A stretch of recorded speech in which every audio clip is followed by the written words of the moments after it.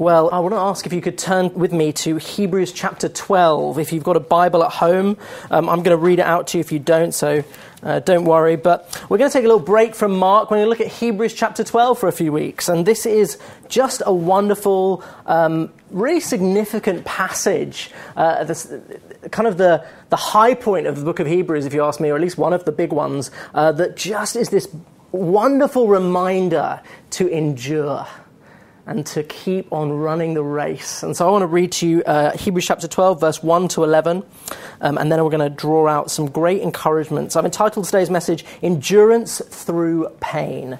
Endurance Through Pain. Okay, so Hebrews chapter 12.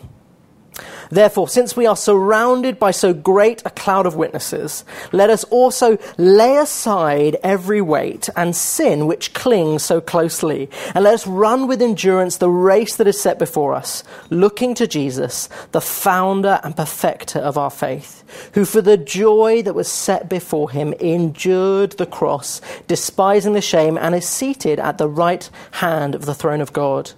Consider him who endured from sinners such hostility against himself, so that you may not grow weary or faint-hearted. In your struggle against sin, you have not yet resisted to the point of shedding your blood.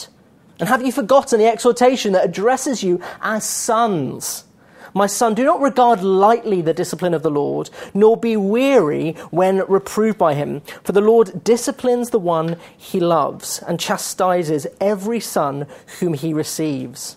It is for discipline that you have to endure. God is treating you as sons. For what son is there whom his father does not discipline? If you are left without discipline, in which all have participated, then you are illegitimate children and not sons. Besides this, we have earthly fathers who disciplined us, and we respected them. Shall we not much more be subject to the Father of spirits and live? For they disciplined us for a short time, as it seemed best to them, but he disciplines us for our good, that we may share his holiness. For the moment, all discipline seems painful rather than pleasant, but later it yields the peaceful fruit of righteousness to those who have been trained by it.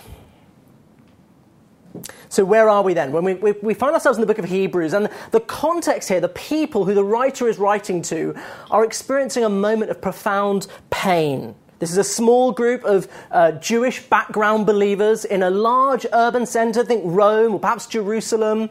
And it's quite clear that they're experiencing some persecution. The whole message and tone of the letter just keeps on addressing the idea of suffering. And particularly, we start to see there is persecution here. Perhaps they're not welcome anymore at the synagogue. They've been ostracised by their community, perhaps rejected by their families for their newfound faith in Christ.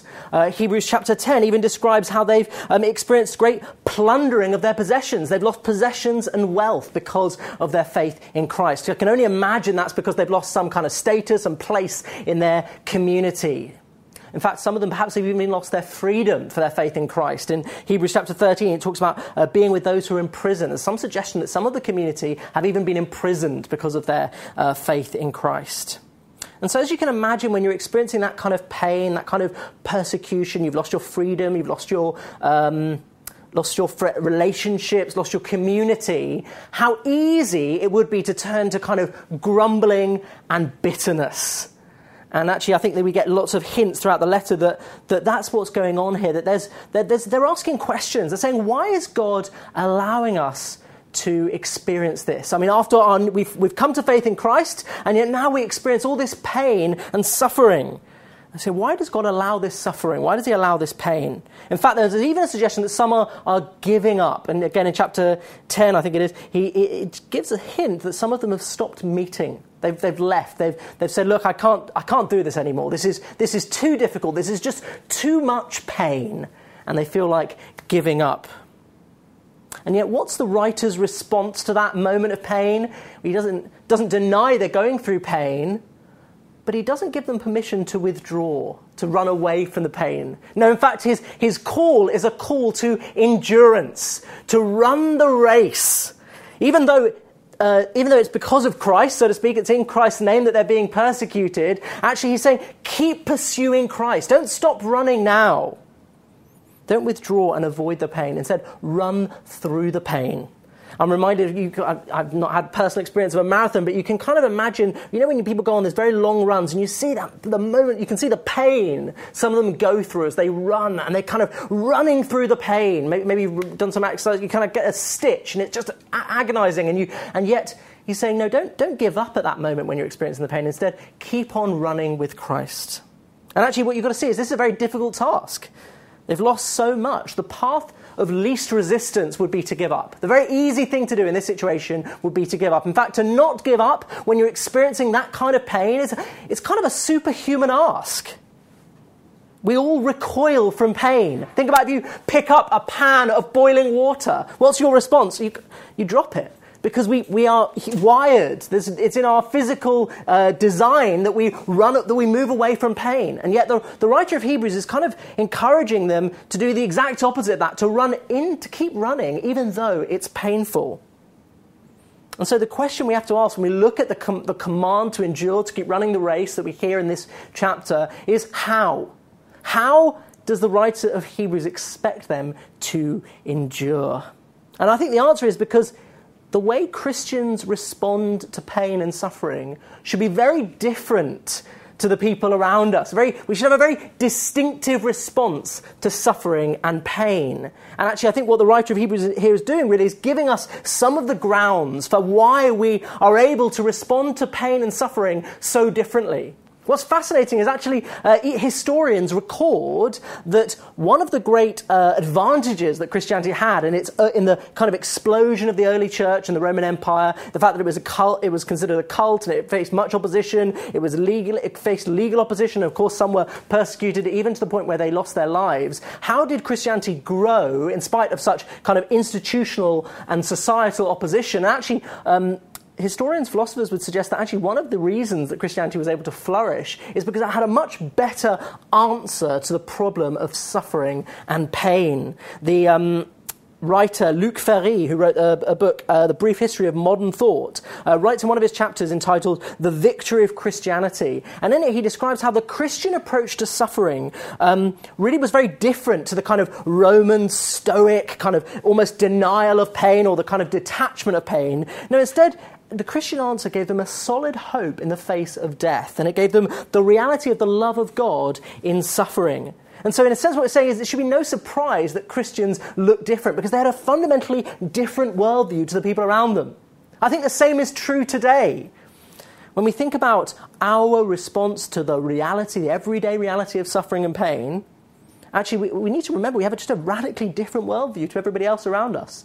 Think about what the prevailing secular worldview in our culture says. It says you live in a meaningless universe where there's no overarching meta-narrative, no reason for your existence. And so as a result, if life has no meaning, no purpose intrinsically in and of itself, then all suffering is senseless. All suffering is random. There's no purpose to suffering.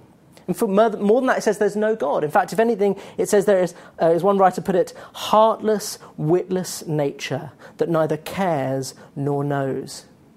So there's no hope, there's no purpose in suffering, and no answer, no God in the midst of that suffering. In fact, the only hope from our secular perspective, I think, is to kind of distract yourself, to try and hope that this suffering will pass quickly, which I guess is at best naive, potentially, because anyone who's really suffered knows that you can't just kind of imagine suffering away.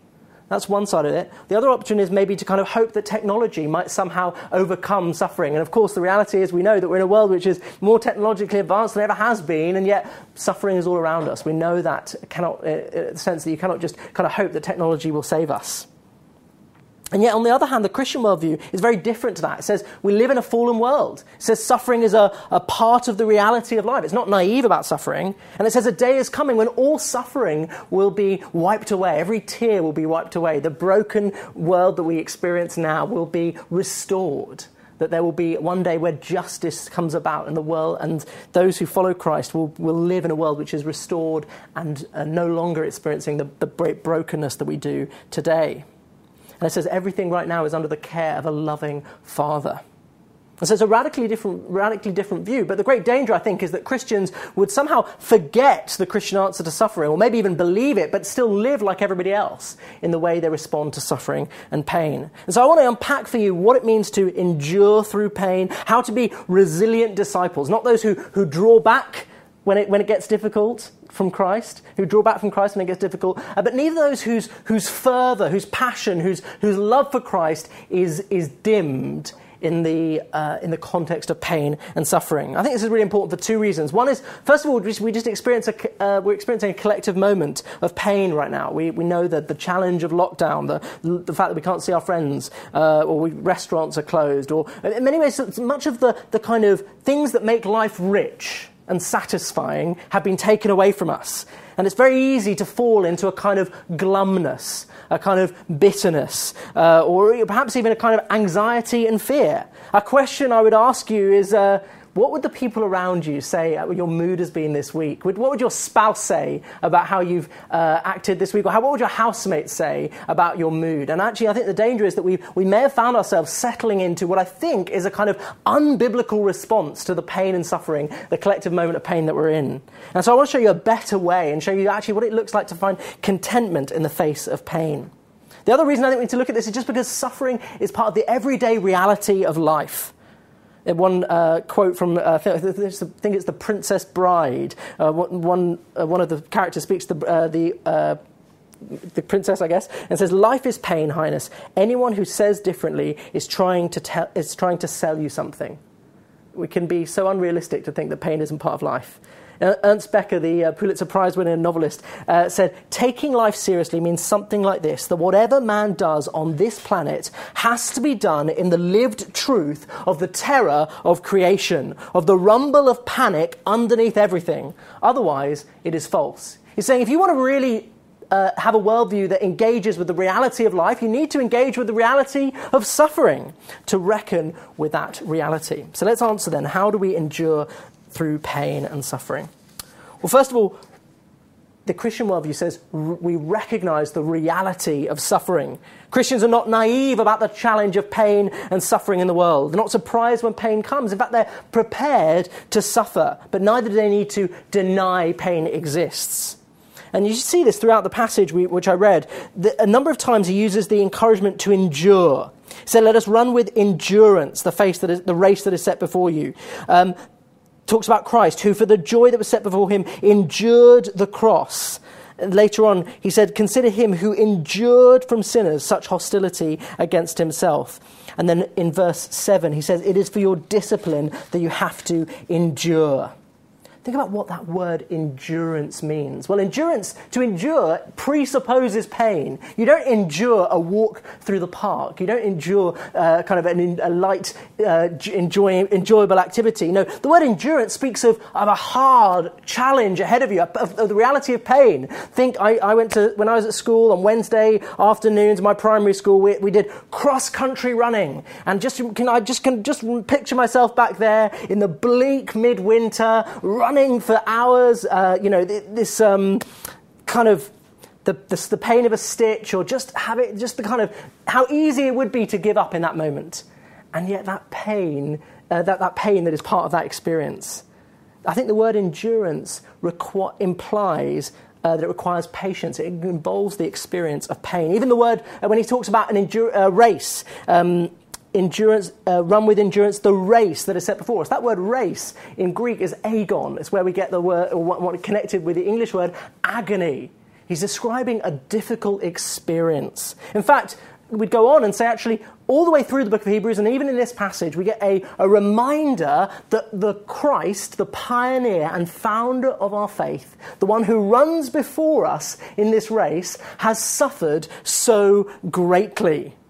Think about, the book of Mark that we're looking through. We saw how he suffered the rejection of his friends.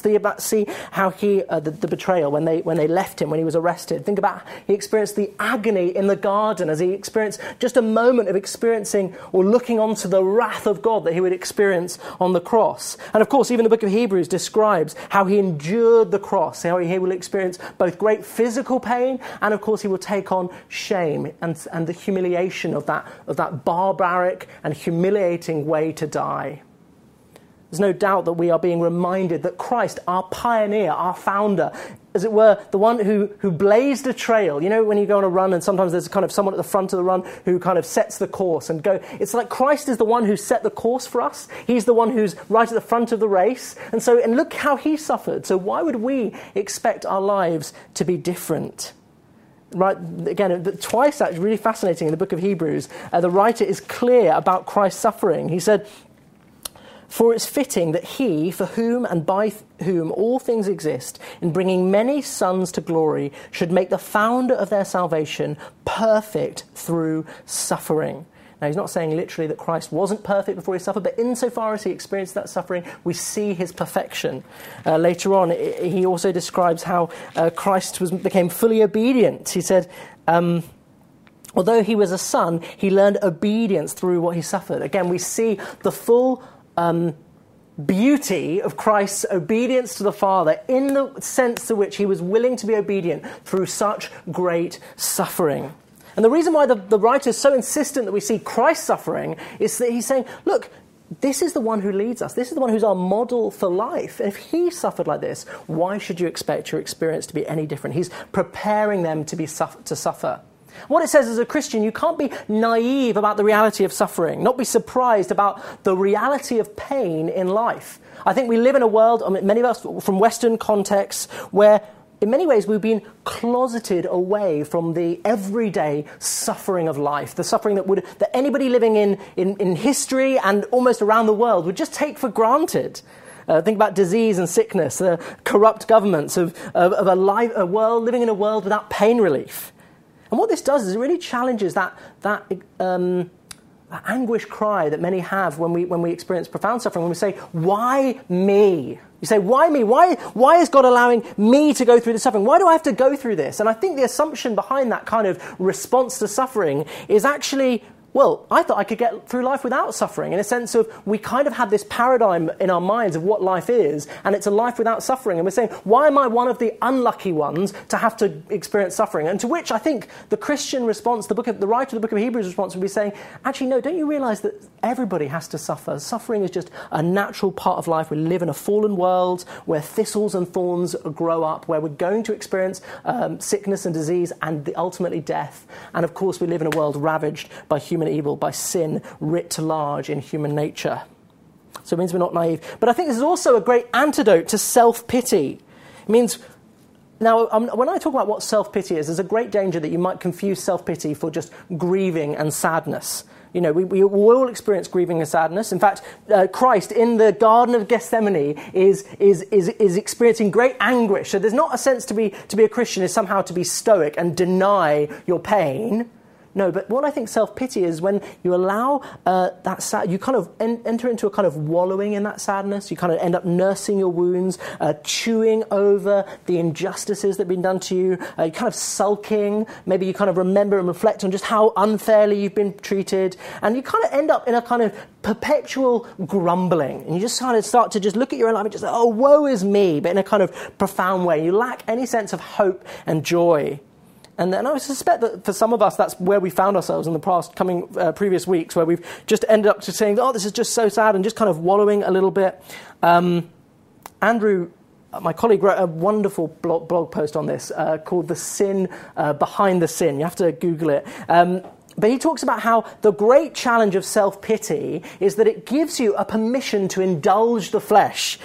You kind of say, oh, well, because I'm going through such suffering, I deserve this. And you end up justifying all sorts of bad decisions because of that self-pity. He quotes from John Piper, who describes a Christian leader and how they might kind of almost allow themselves to go into adultery to kind of justify that sinful decision because of this kind of self-pity. And he kind of describes a moment of self-talk where the guy says, nobody else understands my pressures. Nobody else seems to feel for me in my loneliness the way she does. If any of them knew what I was going through in this leadership role, they would understand why I need this kind of embrace. I need this kind of unconditional acceptance. I've borne enough of the burden of being everybody's spiritual example. I can't take it anymore. I don't care if they don't approve. And the great sadness is I read another account, a true account of a Christian leader recently, and actually that was almost the language that I read to describe what he was doing to walking into sin. There's a great danger. Maybe adultery is not a present danger for most of us, but I suspect that there are lots of little ways we can use self-pity, use the kind of grumbling of the moment to justify all sorts of sins, whether it be overeating or laziness or buying stuff you don't need. It's so easy to fall into a kind of self-pity and then an indulgence of the flesh. But the great antidote is found in this passage when he says, it's a bit of a challenge really, he says, "Consider him who endured from sinners such hostility against himself, so that you may not grow weary or faint-hearted. In your struggle against sin, you have not yet resisted to the point of shedding your blood." He's saying, consider Jesus. Don't you realize how much he suffered? He was the one who suffered even death. You will never suffer more than Christ. So don't let your suffering kind of end up making you feel that you in some way are kind of a special case and can do what you want. Because look at Jesus. He suffered far more than you ever will as he experienced the great wrath of the Father in the garden and on the cross. He knows suffering, and actually it's because of his suffering that even with all the suffering you go through, you are rich indeed because of Christ's death and his suffering on your behalf. So you can endure pain without giving yourself permission to indulge the flesh. So first we recognise the reality of suffering, but second of all, we trust God's purpose in suffering. What I want to suggest to you is that Christians have a fundamentally different approach to suffering because they can see they have a good Father who stands above and behind their suffering. And actually that they have a confidence that God uses their suffering for their good. That even though they feel pain, and that doesn't mean that it's not a painful experience, they also know that good comes from their suffering if they respond in the right way. The real essence of this passage, and certainly from verse 5 onwards, is this great reminder that your Father is at work in your suffering. See, it's a kind of a gentle rebuke in verse 5 when he says, "And have you forgotten the exhortation that addresses you as sons?"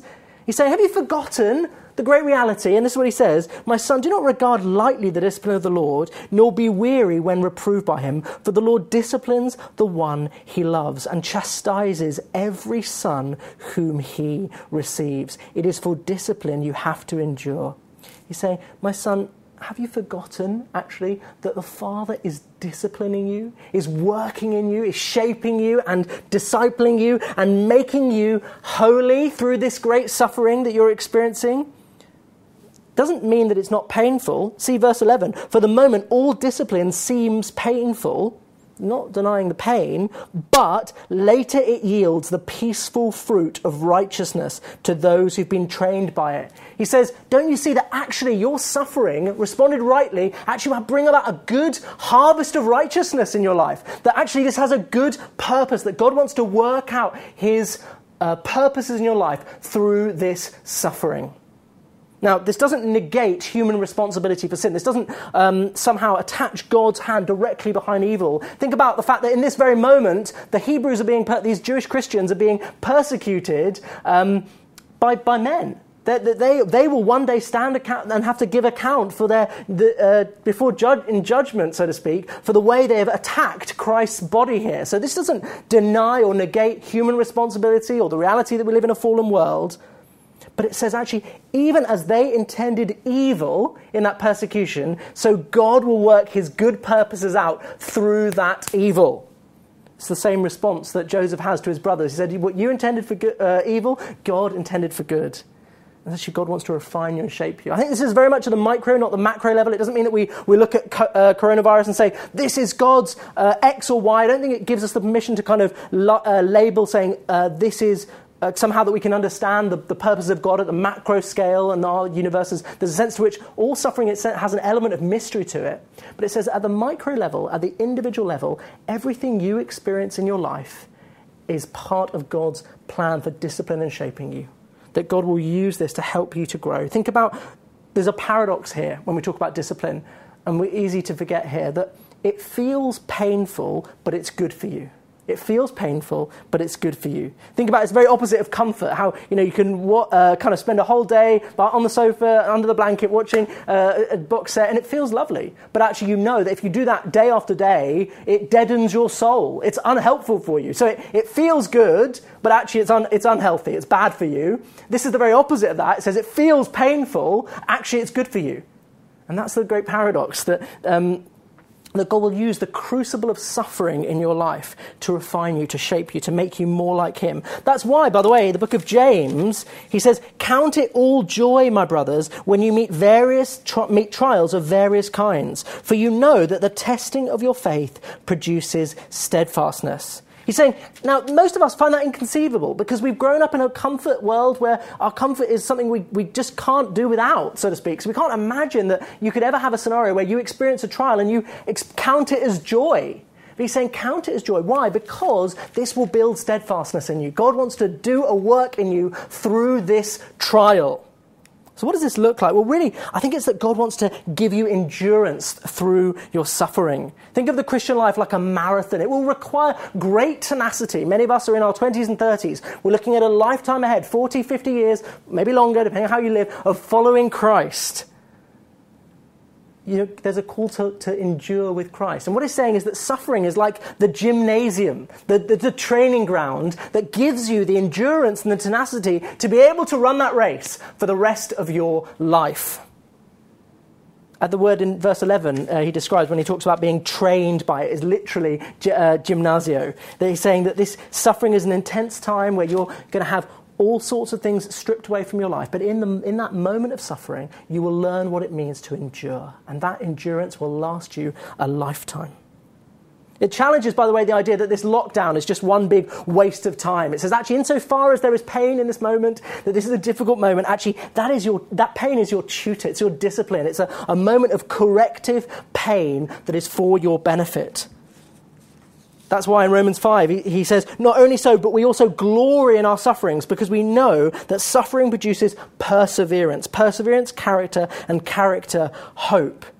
Saying as you go through a difficult situation, that will grow endurance in you. What does that mean? It will, as you experience that trial, you will learn that only God is enough. That only God is the one who satisfies. That the other things in your life will be stripped away. And you learn a new sense of dependence on God. As you realise that the other things that might have charmed you before actually don't really do it. They're not enough to power you through this trial. Or, as you go through this trial, you learn a sense of actually confidence that with God's presence, with him in your life, actually you can endure through this. And what it means is you have a confidence to approach the next trial and the next trial because you say, actually, we got through the last lockdown. Many of us, if you'd said to us, you are going to experience 6 months without all the things that you like and life not back to normal, we said, oh, that would have been impossible. And yet, when we looked at it, many of us coming out of that first lockdown actually said, this was wonderful for my spiritual life. So actually, in a sense, what you've got to do is allow that kind of confidence that God was with us and walked through it and talked to us and led us and refined us and shaped us, and it was for our good. Use that confidence to then drive you into the next trial. Actually, that you have a kind of sense of confident patience. That you say, actually, God has taken me through up to this point, and he will continue to carry me home. He will continue to speak to me and lead me through this trial. And of course, when we have that endurance, when the suffering produces endurance, it says that endurance produces character, and that character hope. As you learn to endure, as you walk through the suffering, actually, we start to see the real genuineness of your faith. That God sees that this is not just a man who's just kind of coming to God saying, give me my stuff, give me the good stuff and I'll follow you. No, actually, we see the great reality of your faith, that you have a faith that is willing to walk with Christ even through the darkest times. And then we see a real, genuine, Christ-like resilience being formed in you, being shown in you by that great heat of this moment of suffering. And as we do that, we rejoice because it actually shows us hope, because it says we know this man is a real, genuine follower of Christ. We can see it, and so we have great eternal hope for him. So the question then is, and actually one final thought on that is just, we can't see this because we have lived in a world where we're imbibed a comfort-centric vision of life. We cannot imagine how pain would be good for us. Actually, the rest of the world hasn't always struggled with that. One of the early church fathers, reading this document, writing a commentary on this, said, no one can point to a person who's become righteous apart from through affliction. We're so kind of nervous and scared about affliction, whereas actually he can say, no one, almost he can't think of one person who hasn't been shaped, any righteous person who hasn't been shaped by affliction. When you see it all around you, you start to see that it has good benefits. Doesn't mean it isn't painful, but it's precisely through that pain that God builds endurance in you. This means don't resist this trial. It means it's easy to become bitter, to despise the chastisement, the discipline that God gives. A bit like a kind of how a toddler might just kind of have a kind of sullen moment of rejecting their parents. Say, no, don't despise this discipline. Don't deny that it's happening. Don't deny the pain, how easy it is to try and deny it and distract ourselves. Or even don't let it weary you. You know, the great danger is that you somehow just collapse under the pain of suffering. And actually it says, no, when you know that that your Father stands behind every experience that you have, actually you know he won't test you more than you can bear. So there's no reason ever to give up under the weight of pain and suffering, even though it makes you feel weary, because actually you know that your Father stands behind that. So the real question then is, do you trust the Father? The question that defines how you respond to suffering is, do you trust the Father who knows what you need? See, all the way through this passage, there are references again and again to the Father and Son to say, this is the corrective discipline of a Father who loves you. This is the action of a loving Father. And of course, the great danger is you forget that as a child, you often don't understand the discipline that you receive. There's a great paradox at the heart of parenting, that even though it hurts, it's good for you. You remember how your mother might have made you have vegetables or medicine that you didn't like, or all sorts of things which you don't understand at that moment, but your parent, because you trust them, because you know that they're good for you, you're willing to take that difficult experience. My wife is vaccinating people as a district nurse, as a practice nurse. Think about how many times children are squirming and crying and pain and saying, this is going to be horrible. Of course, because of that vaccination, it's going to save their life. So there's a great paradox here that you may not understand this, you may not even see God's purpose in it, and yet that God can work through the pain. And the answer is because you have a conviction that you have a loving Father. It talks about here about how these parents did what they thought was best for them. They disciplined us for a short time as it seemed best to them. Saying they were human parents. Sometimes they're over-disciplined, sometimes they're under-disciplined. They didn't always get it right. But you have a perfect Father. And so you can trust him through all pain and suffering. So don't waste your suffering. How easy it would be to mope on the sofa, to distract yourself from the pain of not seeing friends, to give yourself permission to indulge the flesh.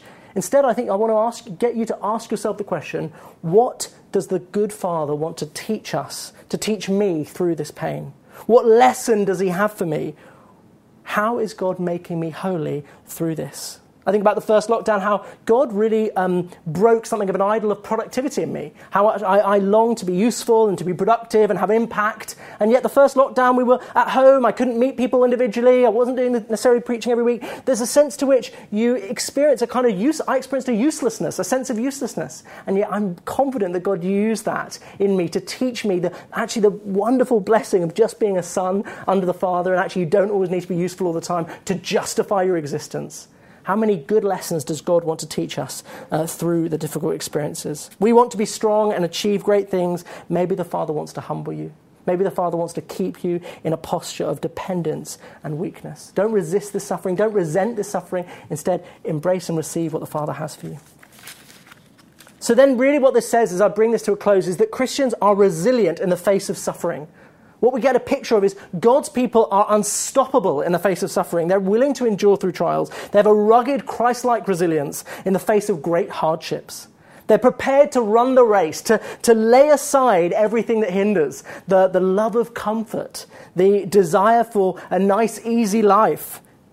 Not necessarily bad things, not sinful things, even not sinful things, to lay them aside in the great race and to become even more focused on Christ to the detriment of all those other things that might have charmed you when life was easy. Actually, in light of the suffering, those things, you realize that they're not enough, that Christ alone is the one who will sustain you through all trials that you face. God's people are unstoppable because they remember that every trial is temporary. See in verse 11, he says, for the moment, all discipline seems painful. He suggested this is just a moment. Think about how Christ endured the cross for the joy that was set before him. We know this to be true in life, that suffering rarely lasts for the whole of our lives, a specific trial, but also we know that the great grand narrative of our lives, we will experience trials in this life, we will experience the weakness of flesh, all the different things that come with that of living in a fallen world, but one day Christ is coming back to bring a justice and to restore a broken world and to wipe away every tear. That pain is only temporary, but being seated with Christ in heaven lasts forever. And so it means we never give up. We don't allow the pain of this moment or the pain that we encounter in life to dim our fervour and our passion for Christ. Quite the opposite. We allow this to be the time which forces us to fix our eyes on Christ again, to learn a new sense of dependence, to embrace even the experience of weakness, to know that actually God is going to bring his good work out from any kind of pain and trial. I want to pray for us. I want to pray that this light and momentary affliction of lockdown would be used for God's glory in our lives. That if we're experiencing pain, actually that God would use this to grow endurance in us, to remind us of our weakness and our need for him. That Grace Londoners would be distinctive people who suffer well, who don't deny pain, but treasure Christ through suffering and learn to run the great endurance race of the Christian faith with a rugged resilience that's never dimmed. Let me pray. And the guys are going to come up and lead us in worship. Lord, we want to be the people who you are calling us to be. People who see your great example, Lord, running before us, willing to endure all kinds of suffering, Lord. We want to be a people who are ruggedly resilient in the face of suffering, who are willing to persevere through all trials because we know that we have a loving Father who's in control of our lives and who is good and can be trusted. And we just trust you, Lord, now, in whatever circumstance we find ourselves, whether we're in joy or not, Lord, that we would know that you are good, that we know that we can continue to run the race, that we don't want to be distracted, we don't want to allow anything else to pull us away from you, Lord. We want to pursue you wholeheartedly. So, Lord, would you come now, give us your Spirit, Lord, help us to become the people of God who are eager to do what is good, eager to run the race wholeheartedly, and whose eyes are fixed on you, the great pioneer and founder of our faith, the great one who conquered suffering and conquered death and is bringing an end to suffering and will bring an end to death. We praise you, Lord Jesus, and we worship you now, Lord. We praise you. Amen.